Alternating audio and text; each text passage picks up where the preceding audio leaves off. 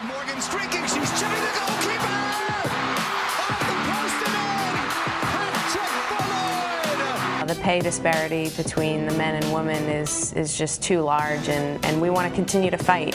The generation of players before us fought, and now it's our job to keep on fighting. The pay cap for the women's Major League Soccer players is 11 times less than the pay cap for men's Major League Soccer. 11 times. Rapinoe gets a crossing. It's towards one man.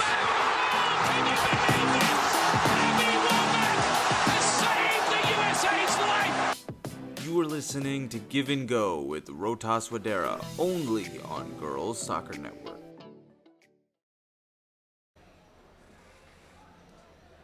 Hello and welcome. This is Give and Go on Family FM, recording inside Canal Street Studio. I am your host, Rotas Wadera, and thank you for making the choice to listen to us at Girls Soccer Network. Again, giving you guys a little more info about Canal Street Market. It is a really happening, awesome place. I came here 2 weeks ago last Sunday, and I'm here again on a Saturday, and this place has always got a great vibe, and we are very grateful to be able to use this studio. So if you're ever looking to record a podcast, you definitely need to get down here right in the heart of Chinatown.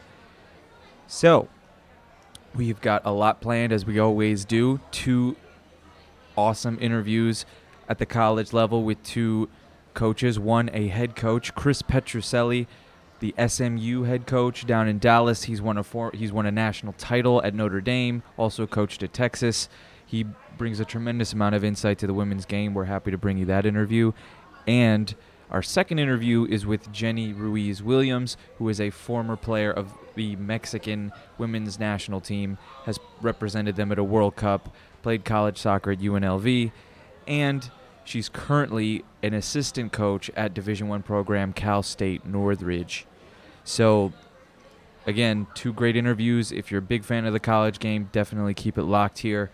On top of that, we've also got plenty of stuff to talk about from the world of women's soccer. We have the U.S. women's national team taking part in the CONCACAF Championship. A lot of great storylines going on there. We have the Kansas City Royals suing the Utah Royals. That is a crazy story in and of itself. And you definitely want to stay and hear all about that story. Lastly, the Ballon d'Or shortlist came out, and 15 amazing players. Really excited to go through that list and break down all the top players in the world, because I really feel that the FIFA World Player of the Year shortlist that FIFA comes out with every year simply isn't good enough and does not get the best of the best on this list. But this Ballon d'Or nominees list is really a great one. So let's get right into it. First off, we've got the U.S. women's national team, who have looked absolutely dominant from start to finish. 3 games, 3 wins, no goals allowed. 6-7 goals in each game.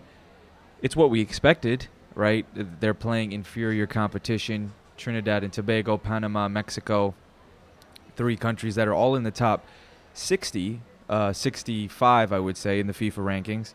But again, the USA are the best team in the world, and it was really great to see them flex their muscles, show off their depth, because they have a tremendous amount of talent on the roster. Really, when they are at their best, good luck stopping them. It's almost a bit of a concern as they go on, as they go through the tournament. They play Jamaica coming up in the semifinal, which again is a more than winnable game. I think it's there's probably a 99.9% chance that they win this game, but you have to question, they're probably going to face Canada in the final, and Canada is the only other team in this region that is probably of quality. And so when you look at what they bring to the table, the USA cannot afford to come out flat and let their and really get lulled to sleep with the level of competition that they've been playing. It's almost been so easy for them. Can they really maintain that same level of intensity as they go into a potential final against Canada? But of course, we cannot look over the Jamaicans, who present a different sort of problem for the United States. Of any of the teams that they have faced so far, the Jamaicans bring a tremendous amount of athleticism and physicality that other nations simply cannot bring, and they have 3 or 4 players who actually play college soccer here in the States. So they're familiar with the style of play. They're familiar with how the Americans play, and so we'll see what kind of insight they can bring to the game. Including, they have a 16-year-old, which is pretty crazy. She plays down at Montverde Academy down in Florida.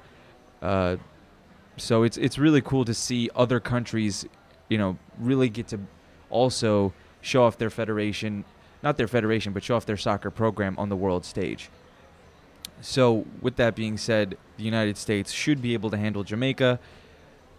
They should also be able to beat Canada, but of course that is such an intense rivalry. The Canadians do not like to lose to the Americans. They feel like they're just as good as the Americans. They feel like they're here to stay as a world power in women's soccer. So that will be a very, very fun matchup. Assuming that they will advance, I mean, they should. Canada will be taking on Panama, which, again, one of the surprises of the tournament. We have a great article on the site right now. Yenith Bailey, the 17-year-old who has been playing out of her mind this tournament. Panama pulling off one of the upsets by taking out Mexico, beating them 2-0. Mexico had a tremendous amount of expectations going into this. They were looking to replicate what they did in 2010, trying to beat America in order to qualify, but it just did not happen. A loss to Panama was huge, but it's just an incredible story for Panama, for such a small nation. We already saw the men's team make history by qualifying for their first World Cup last summer, and now the women are on the verge. They are one win away from sealing a spot at the 2019 World Cup in France, which would be monumental if they were somehow able to knock off Canada and earn their spot. So that would be incredible, but we don't want to get too ahead of ourselves here. So in terms of this competition, it's been great so far. Love what all of the players have been doing. I love what Rose Lavelle and Mallory Pugh bring to the U.S. women's national team side, because Jill Ellis can kind of move them around and use them in different areas of the pitch. We've seen Rose Lavelle go out on the wing, but she looked very effective playing as one of the central midfielders in that 3 midfielder pairing, that 3 midfielder trio that Jill Ellis has implemented, whether it's Haran, Ertz, and Lavelle, right? That could be a fun little combination of players in terms of attacking-wise against a more defensive outfit. In terms of other players who have looked great, I mean, Alex Morgan continues her tremendous scoring run. She is quickly approaching 100 goals in a United States women's national team jersey, which, again, is a tremendous feat, and it seems like more and more players are getting towards that terrific milestone. The defense hasn't really had to do anything. There's not really much to talk about in terms of defending, because they press so well. Everyone on the pitch presses so well. All of the 3 games that the United States have played, I mean, if you were to take a look at the number of passes completed combined, the United States definitely dwarfed that within their first match, the number of passes completed. So you look at their ball movement, their interplay, they're just a head and shoulders above everyone that they're going up against, and it's really unfair. So again, we will see how it all plays out. Sunday night, which is in this case tomorrow, by the time this podcast gets released, we'll see what the result is, but it's an exciting time, and we'll see how the rest of the CONCACAF Championship plays out. Now, this story, one of the more surprising stories that I never, ever would have expected in the world of sports, and when I read the headline, I was honestly shocked.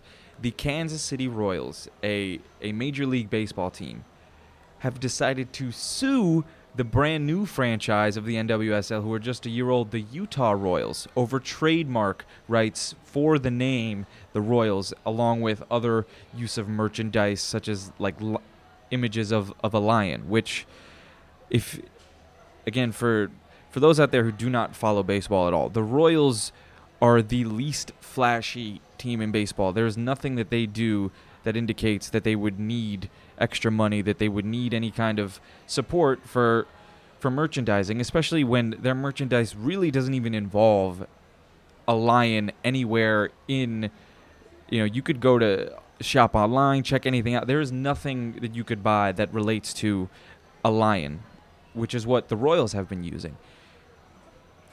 I mean, it's appalling that a men's team needed to go out of their way. Clearly they feel threatened. I mean, there's no other reason why you would go out of your way to sue a brand new franchise over a name, right? I mean, they're two completely different sports in two completely different cities, two completely different realms altogether. I mean, I don't understand how a men's, it's a good thing because it clearly means that women's soccer has arrived, and it's only going to continue to grow if they honestly feel threatened by literally just the name. Okay, but we'll have to see how this all shakes out. It's gonna be really, really interesting to see how this all shakes out over something so incredibly silly. I mean, it's silly, really. The Royals, a name. Like, you can have your name, Kansas City. I mean, we get it. You're a proud baseball organization. You won World Series titles, but that, I mean, I don't know how the two really correlate. They really don't. They're like, if you asked any one of the Royals, if you asked the Kansas City Royals fan base, if they had even, they probably didn't even know what the Utah Royals were. If you were to ask them out in Kansas City, they have no idea.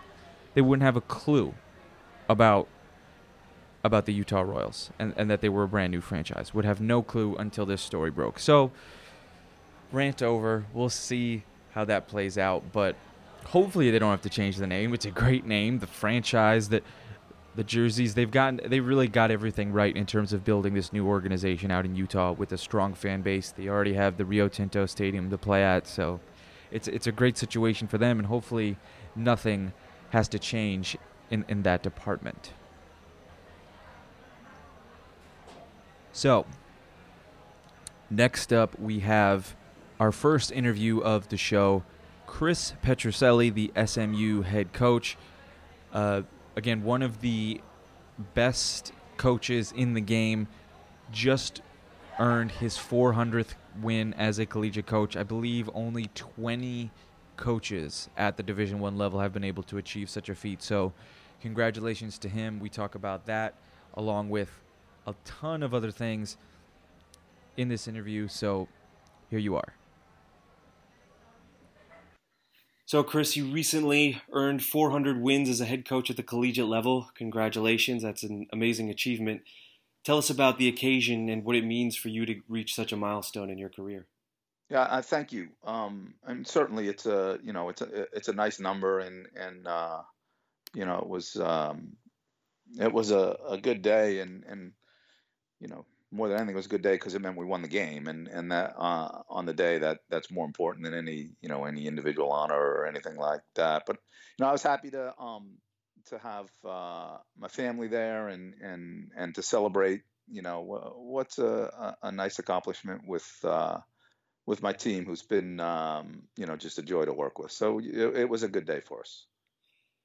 You've coached at big programs in the past. Notre Dame, you won a national title there. You've coached at Texas as well. What was it about SMU that attracted you to the job to go coach in Dallas?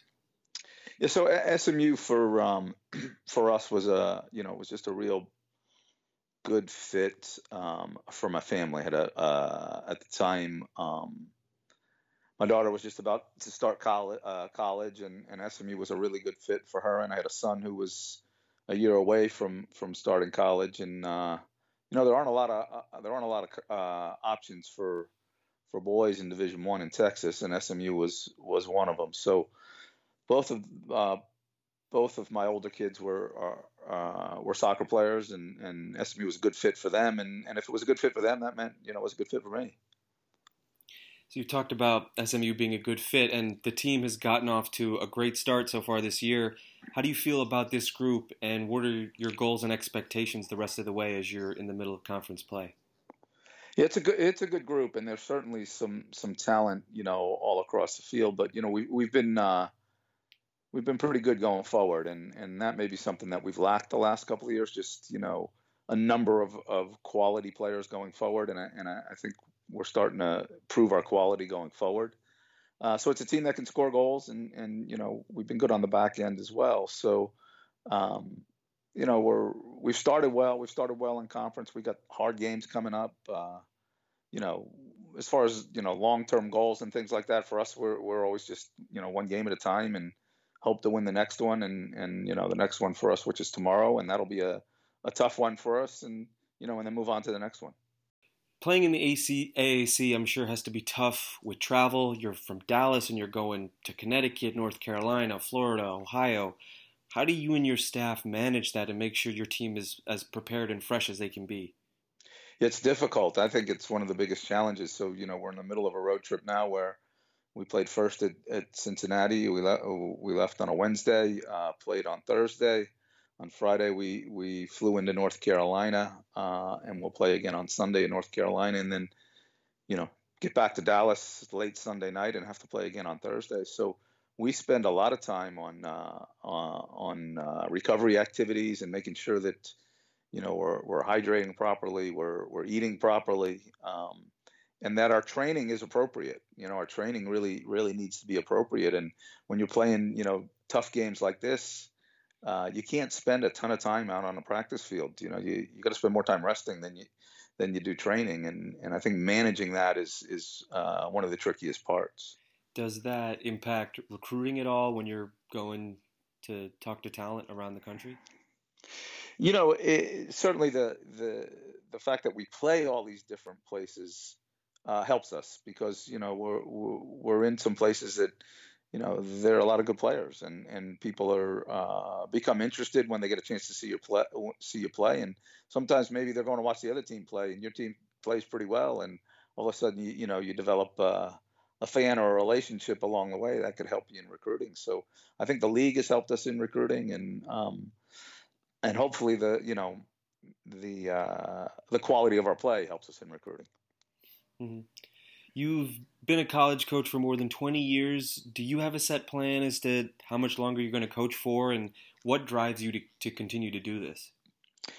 Well, look, I enjoy it every day, and I enjoy being on a practice field. I enjoy being with my team, and as long as that happens, I'll do it forever. It's one of those things that, if you enjoy it, there's no reason why you wouldn't continue to do it, and I am definitely enjoying myself right now, and hope I continue to enjoy myself. But that'll determine, what happens in the future.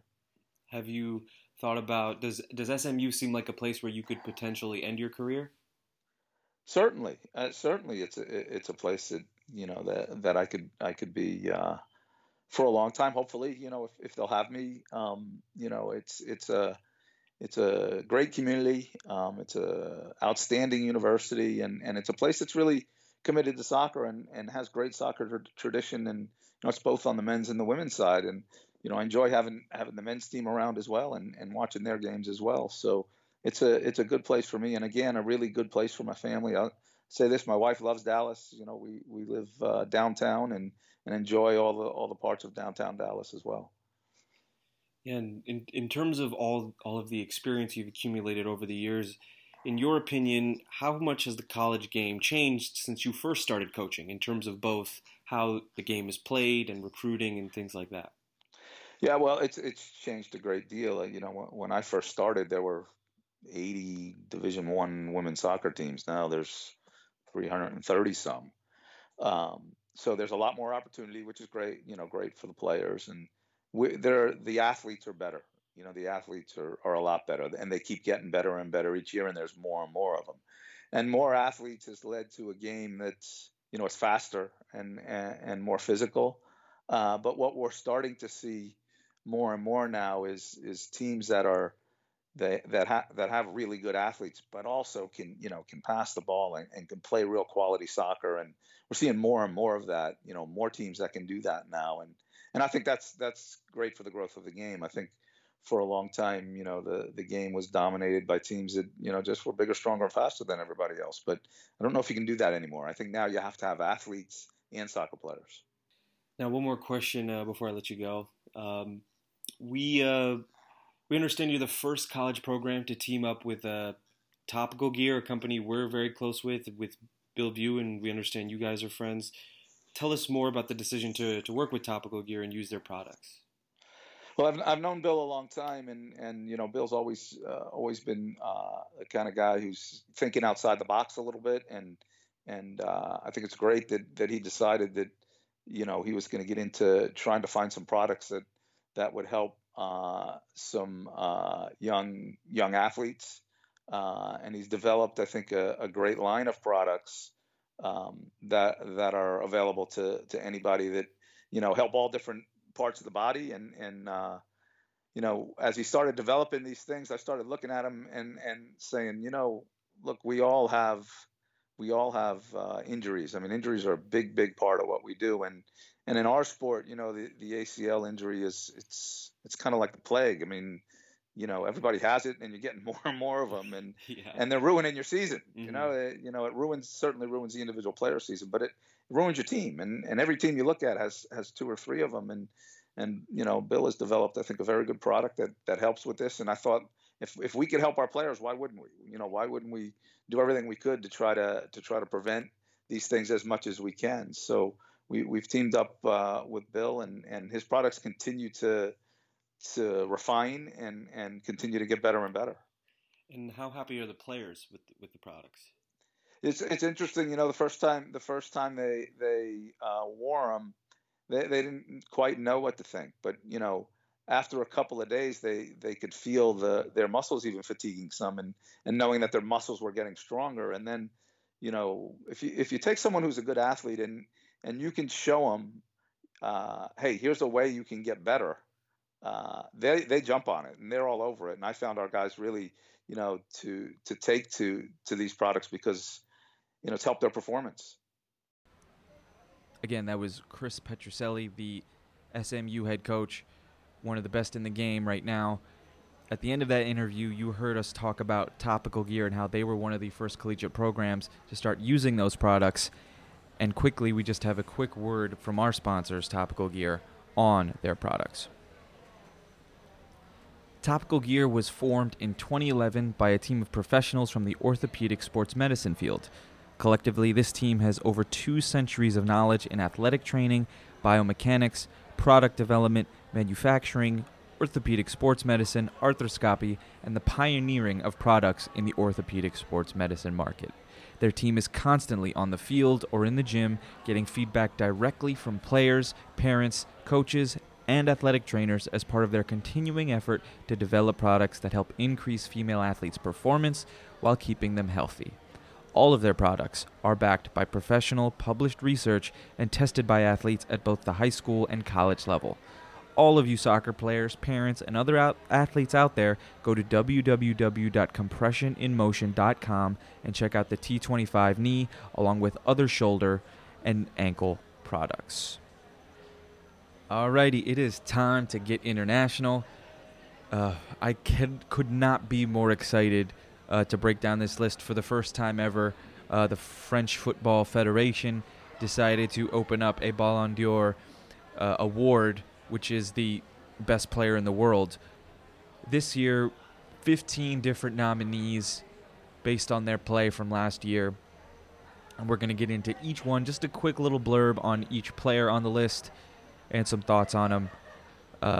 This is also going to really test my pronunciation, so I'm excited about this. Here we go. So, first up, we've got the 2 Brits on the list.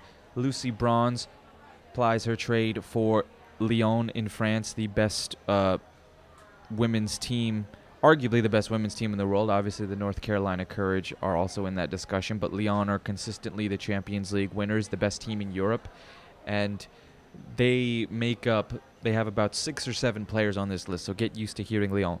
But Lucy Bronze is largely considered to be the best right back in the world with her play, and pretty much the Lyon team, similar to the Courage, similar to the Thorns, is littered with all-stars of just tremendous players.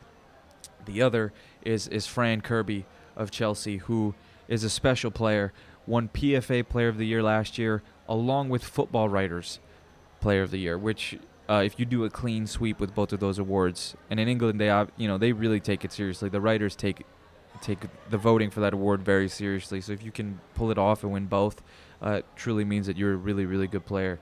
So hats off to Fran Kirby. England, with players like those, they've got Jodie Taylor, they've got Farrah Williams. We'll see if Farrah Williams makes it onto the roster this summer, but they've got a lot of great players. They're a top 5 team in the world, and when you have 2 players making this list, it's certainly no surprise. Pernille Harder of Denmark, one of the more prolific strikers out there in Europe, plays for Wolfsburg in the German Bundesliga, had 30 goals in all competitions last year. It doesn't matter what league you play in. If you had 30 goals, it's an achievement in and of itself. So congrats to her for making the short list. Probably, if we had to rank her, she's probably in that 10 to 15 range. Probably wouldn't crack the top 10, but of course, when you're one of the top scorers in the world, you're going to make the list. Next up is Ada Hedeberg of Norway, and she is, you want to talk about truly prolific. One of the more dangerous goal scorers who can really score from just about anywhere. Had 31 goals last year. She pretty much gets at least 20. She's gotten at least 20 over the last 5 seasons, and she's only 23. So she's been doing this for a while. And the fact that she's only going to get better, only going to improve. So who knows? Maybe one day we can get her over to the NWSL, but not too sure. The Norwegians don't seem too fond of coming here. You don't see right now. We don't have many Norwegian players. We don't have many Swedish players over here, despite how good their national teams are. So hopefully, Ada Hedeberg is the type of striker who would set the league alight. That's for sure if she were to come over. Next up, Amandine Henry, another French superstar who is definitely a top 5 player. Her quality is unmatched on the ball. She's a long distance goal scorer who can do it from there. She can distribute. She makes things happen.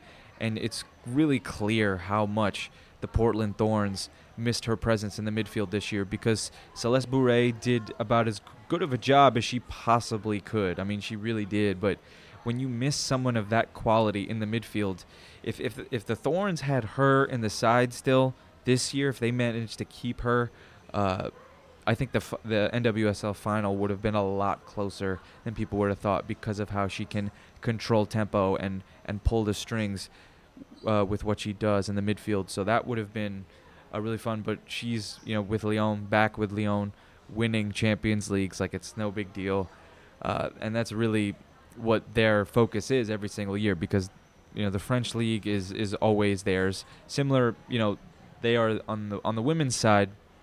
Lyon is the best. Used to be the same thing on the men's side as well. They had like a stretch of 7 straight Liga titles, but now it's PSG, and that whole dominance is again a whole separate issue with the new money and the new owners. But Amandine Henry, one of the best in the world, and if you get a chance to watch her play, elegance personified. Next up is Lindsay Horan. Again, one of the best out there. We obviously know her very, very well here in America. She's really turned herself into one of the more complete midfielders in the world. A true number 10 who goes box to box, but really rare because of her aerial ability. Not many midfielders. There really aren't many. Maybe I think she's the only one who impacts the game with her head as well as everywhere else on the pitch. So she is a very deserving choice to make it on this list. And of course the other American, Megan Rapinoe, who really is an individual of her own. She is one of a kind. She could probably make this list every year. She's a definitive top 10 player. There's really no debating that. Probably you could make a case top 5. May not win the award simply because of production, and we generally tend to look at stats, even though that doesn't necessarily tell doesn't necessarily tell, the whole story, but when you watch Rapinoe, you just know. She's always, and of course her celebrations are top notch as well. You're always looking to see what she's going to do next. So love the fact that we got 2 Americans on this list. Next up, another player from Lyon, but of course the Ballon d'Or committee or whoever put this list together made sure that we had plenty of diversity. So this is exciting. We got Saki Kumagai, the Lyon midfielder, but also she's the captain of Japan's national team, and Japan have really been in a great run of form over the last 10 years as a footballing nation. On the women's side, you look back to when Homarisawa was there and they beat the Americans to win the World Cup right around the time the tsunami hit. That was, that really kind of propelled them into this state that they're in now in terms of this sustained excellence that they have. And Saki Kumagai is at the forefront of that in terms of she is that true tactical possession midfielder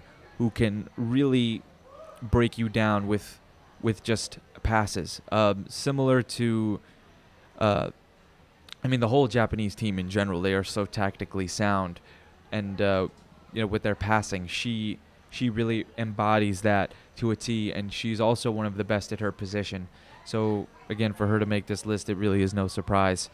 Another Lyon player, as I said, six of the 15 on this list are from Lyon, and when you are the Champions League winners, you're naturally going to have some love. And again, this is based off of last year. So hopefully when next year's nominees come out, the North Carolina Courage players will have just as many because, we do need some of those Courage players, at least one of them on there, because there's no way they can be left off with how well they did. Jennifer Marazan, the Germany captain. Again, she's been one of the best in the game for a long time. The last 2 World Cups, she is the player that makes everything go for Germany. She obviously is another name who is world renowned and needs to be on this list. The next name is someone who may not be as well known, but we do need another French player. Amel Majri, a French midfielder who has converted to left back, which is pretty commonplace in the women's game. You may think, oh, she's a true midfielder. Nope, we'll move you to left back, to right back because of the versatility that they bring to the table, going up and down the pitch. Where they kind of bring that cerebral mentality of being that midfielder to backtrack, to be able to pass out of the back. Those kind of qualities, the ability to go forward, that's really what we're looking for now in terms of both the men's and women's games. Right and left backs do so much more than just defend. You have to have pace. You have to have the ability to combine well with not just the wingers, but the midfielders intricately. So Madri has been one of the consensus players at left back for Lyon, and again, it seems at least one player from each position is going to be on this list. Second to last, Marta. Do we really need to say anything about Marta? It's getting a little ridiculous at this point. 6-time FIFA Player of the Year. She just earned that honor a couple weeks ago, and look, she's got enough awards. If she wins this Ballon d'Or, can we get some? I would say diversity, but can we get somebody new, somebody who's done just as well? Because Marta's great, and we know the skill level and her quality is always going to be there. But in terms of her legs and in terms of how she fared, in terms of her production, here in America, it's definitely gone down, as opposed to playing in Sweden or somewhere else. Because everyone here, as I mentioned before, the American game is a little more defensive-minded, and everyone is looking to stop Marta when she's on the ball. So she's played more of a role as a distributor rather than scoring goals. Obviously, she's scored some amazing goals, but in terms of her distribution is really unmatched. Her vision is unmatched. There is no questioning that. Finally, probably my favorite player on the list. That's why I've got my Dutch jersey on right now. Lieke Mertens, a Dutch midfielder who moved to Barcelona right after the European Championships in 2017, which the Dutch, by the way, won. This was a huge step for the Dutch women, whose program was never really comparable to the men, right? I mean, obviously the Dutch are associated with total football, and the women certainly embody that now too. And Lieke Mertens is really someone who burst onto the scene, won the Golden Boot, really kind of shredded everyone, right? She was this incredible player, this incredible player. So keep an eye on her. The move to Barcelona makes a ton of sense for her and her style of play, and definitely do not miss her if you get the chance. It's tougher for us here in America to watch some of those European games. You got to find a stream because there's really nothing out here in terms of live. Maybe a YouTube TV stream or something like that. But if you get the chance to watch her, tune in. You will not be disappointed with her quality and her skill. Excuse me, but we still have 2 more names on the list. So let me break that down. Christine Sinclair, of course, her level of consistency really needs to be appreciated. Because what separates the good players from the great players in any sport, it's consistency, right? The great players always find a way to be more consistent than the good ones, right? Because everyone has talent. It's the hard work that you put in that separates everyone. And Sinclair, for her to be, 32, 33, there's always, anytime any soccer player hits that age 30 mark, the questions start flowing. The questions start coming in. Do they still have the legs? Can they still play? Do they still have it? Christine Sinclair very clearly can still play. Whether it's last year, she even had a better start to the season this year in the NWSL. So what she does for the Portland Thorns, what she does for Canada, at this pace, I mean, look, she's definitely going to go to the 2023 World Cup. I think at this rate, she doesn't seem like she has any signs of slowing down. She clearly loves the game, still has a passion for it. So after 2019, we'll see, if she is 36, 37, the kind of shape that she keeps herself in. But she's still going to play for Canada. I don't see them finding a replacement for her or someone of her stature anytime soon. And the last name, finally, the last name on the list, Wendy Renard, one of my favorite players, the anchor of Lyon's back line. So basically 3 out of 4 players of Lyon's back line have made this list. One of the best defenses around. Really the only center back on this list.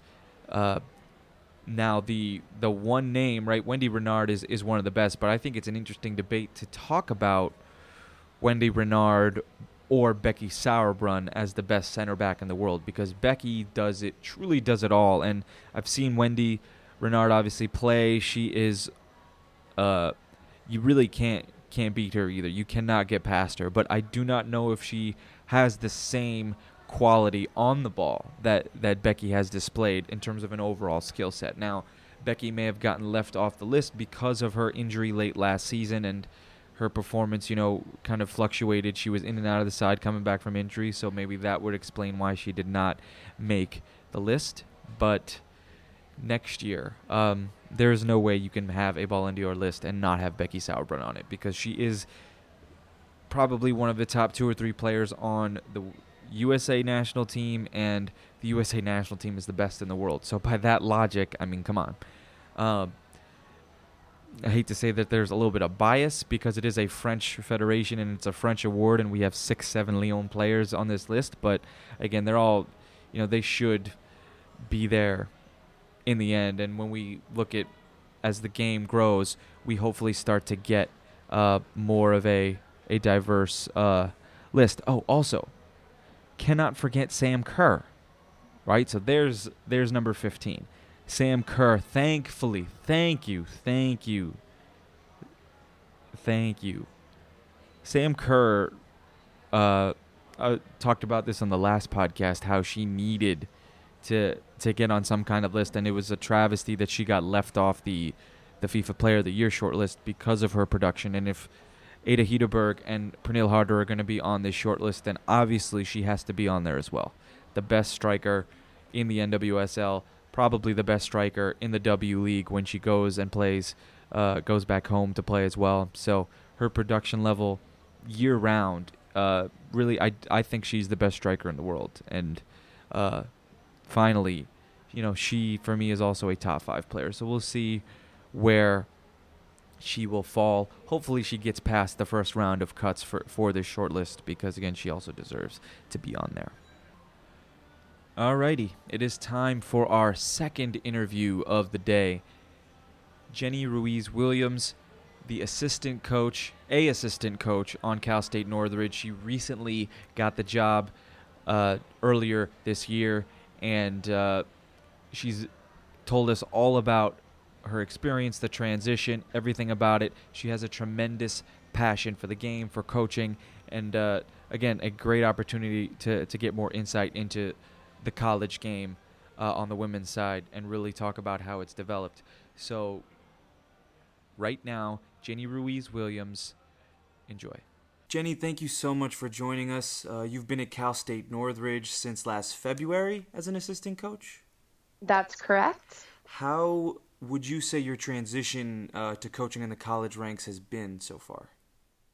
I have absolutely loved it. It's something I always wanted to get into, but because of, my playing career and the time demands kind of college coaching, I wasn't able to make it work. And this year has just been such an amazing, wonderful experience. I've had the best time. I love it.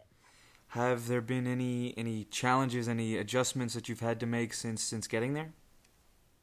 I think adjustments as far as just like life adjustments, or as within like coaching, or probably both. Both. Okay, so with coaching, I a big difference from like the competitive club atmosphere to college. I've really noticed that you're getting all these kids at a time where they've come from club and they've been maybe their star on their club team, and now they have to kind of take a more humbling approach as starting over a little bit in their career and taking a back seat and becoming learners, where they had almost felt maybe that they might have been done with that aspect, which obviously you're never done with it as a player.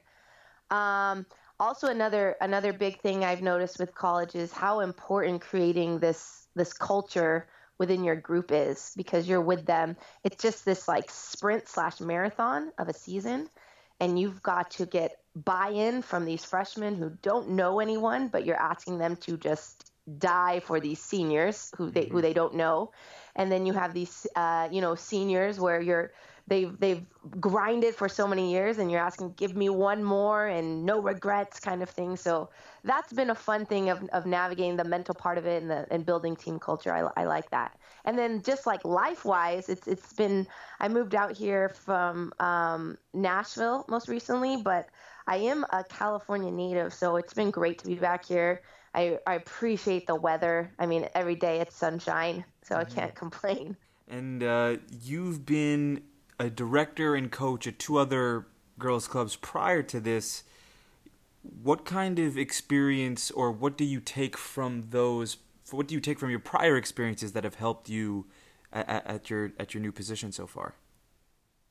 A lot of it, I just have grown so much through my coaching career to be, I wouldn't say as a player I was much of a leader in my younger years, but going into like the coaching role and a directing role, I've learned to become more of a leader, and I've had some amazing people come alongside me and encourage me to step up into different roles, and that's just been amazing for my growth as a coach. And just, I think what's really been valuable is because there's so few female coaches that I'm really I don't know, I think it's a scary responsibility, but it's an honor to kind of be an example for them as a role model, as a coach. That, I mean, it was probably about 4 years ago when I was coaching in Palo Alto. I asked one of the girls I was coaching, hey, what do you want to be when you grow up? And she said, I want to be a player until I can't play anymore, and then I want to coach like you. And that like blew my mind, because when I was growing up, that was never like what I wanted.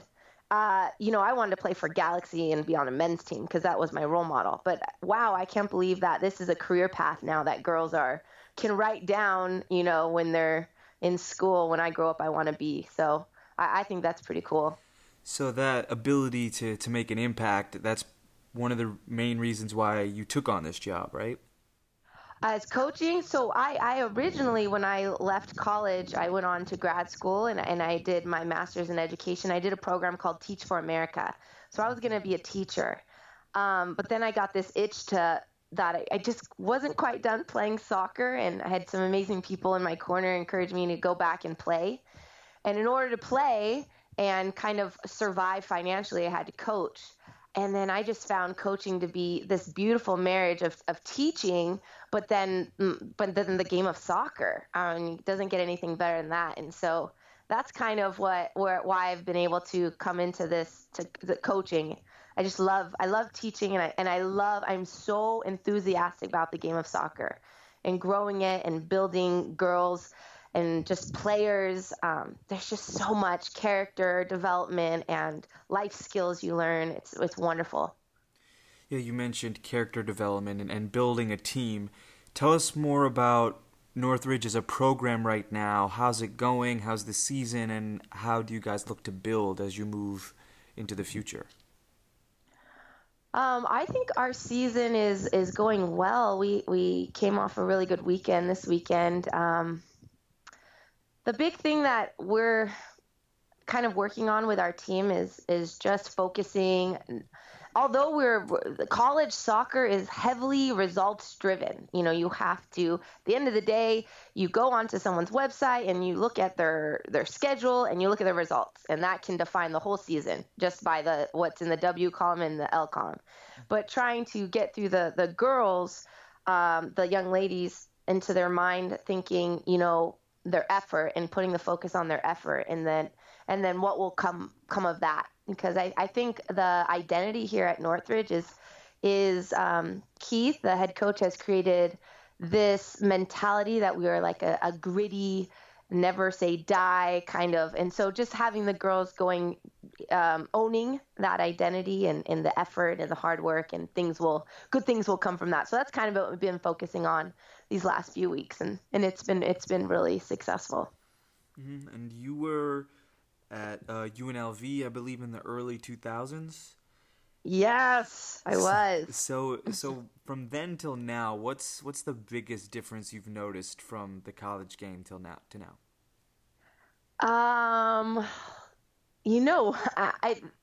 It is different, but it's the same, because you're taking girls and putting our young ladies, you're putting them into an atmosphere of, this bubble of college where it's it's education and it's grinding on the field, and it's just doing life with this huge roster of women who have come together for the purpose of representing their school in the classroom and on the field. So that hasn't changed. I think as youth soccer and everything everything is advancing more technically, that has changed the quality of the players that are coming into all the programs now. So I think that there's just great quality of women players out there, where it's not just maybe when I was younger going through college, and I'm not to say this isn't a strength anymore, where people are looking at the player as an athlete, not as like a technician, not like a soccer player, where you're getting that a lot more like the full package player at all these programs, where, wow, this girl has great athletic attributes, but she also is a soccer player, and she's thinking intelligently, and you can do all this with them. So I would say that's been a shift.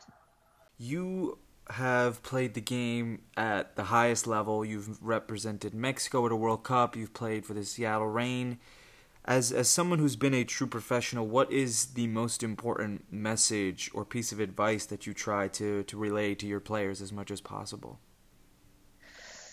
Oh, that's a really good question. The most important piece of advice to give my players, I just think being at the highest level, you don't get there without just that a strong work ethic, but also enjoying what you do, that eagerness to perform, and that relentless attitude of wanting to get there. It's anything. If I had gone so far and been an amazing accountant, that means I just love that field. Yeah, so that would be my advice, just to work hard and love what you do. Be passionate. When you go and you've lost your drive and your passion and your enjoyment for what you're doing, then it just becomes a job and a task. Someone does that differently when you're really passionate about it. So, yeah, that was a great question. Thank you. You got me. And so earlier you mentioned teaching, and really being such a big part of why you do this. What is that your favorite thing about being a college coach now, or is there one thing in particular that really stands out? I've done youth coaching so long. I really wanted something a little bit more as far as like a faster pace and like that chess match kind of thing. I felt like I was playing a little checkers and now I'm doing chess. The mentoring part of it, I just think of when I was this age. I mean, this is the age I met my husband. This is where I chose my career path. So many things are going on in these student athletes' lives right now. And I guess maybe that's the mother in me, like that. I love to play those different roles and infect their lives, positively if I'm able to, or encourage them along on their path. And I think it's such a privilege. It's nothing I would ever take lightly. Every day I feel so honored to play a role in their lives. Yeah. That's a great answer. Thank you. And one final question before I let you go. Do you have a vision for leading your own program one day and really making an impact and kind of being that a figurehead for women's college soccer at the college level? Yeah, that's definitely the goal. Absolutely. I would love to, if the opportunity came, to go. Yeah, I'm so grateful. I'm applying for the A license with US Soccer. I just want to grow more as a coach. I do want to go to the next level. I'd love to have my own program, and yeah, that's definitely, I want to continue to grow and just be the best in this field I can, and to help use any characteristics I might have to help others even grow, and pour into others, for sure. Would you go back to UNLV? My old stomping grounds. Well, Chris Shaw's there. He is just doing a phenomenal job. I love what he's doing. So I don't think that one's going to open up anytime soon. But I am a huge, even my husband, we're running Rebels, where we definitely enjoyed our time there. It was wonderful. Again, that was Jenny Ruiz Williams of Cal State Northridge.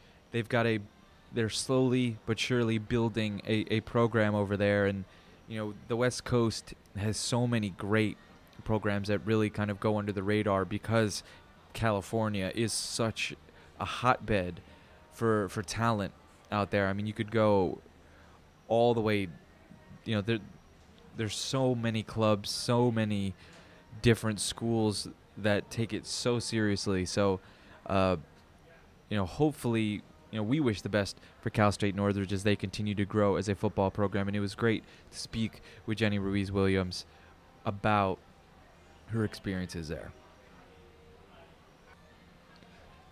Okay, two more things before we get to the end of our show. The first, last month, our Passion Player of the Month was Batia Biguli. This month, we have another special story, Savannah, down in Houston. We want to give her a huge, huge shout-out for her perseverance. She unfortunately her and her family lost her home to Hurricane Harvey, and since then, she's really been focused on hitting her goal of 1,000 straight juggles.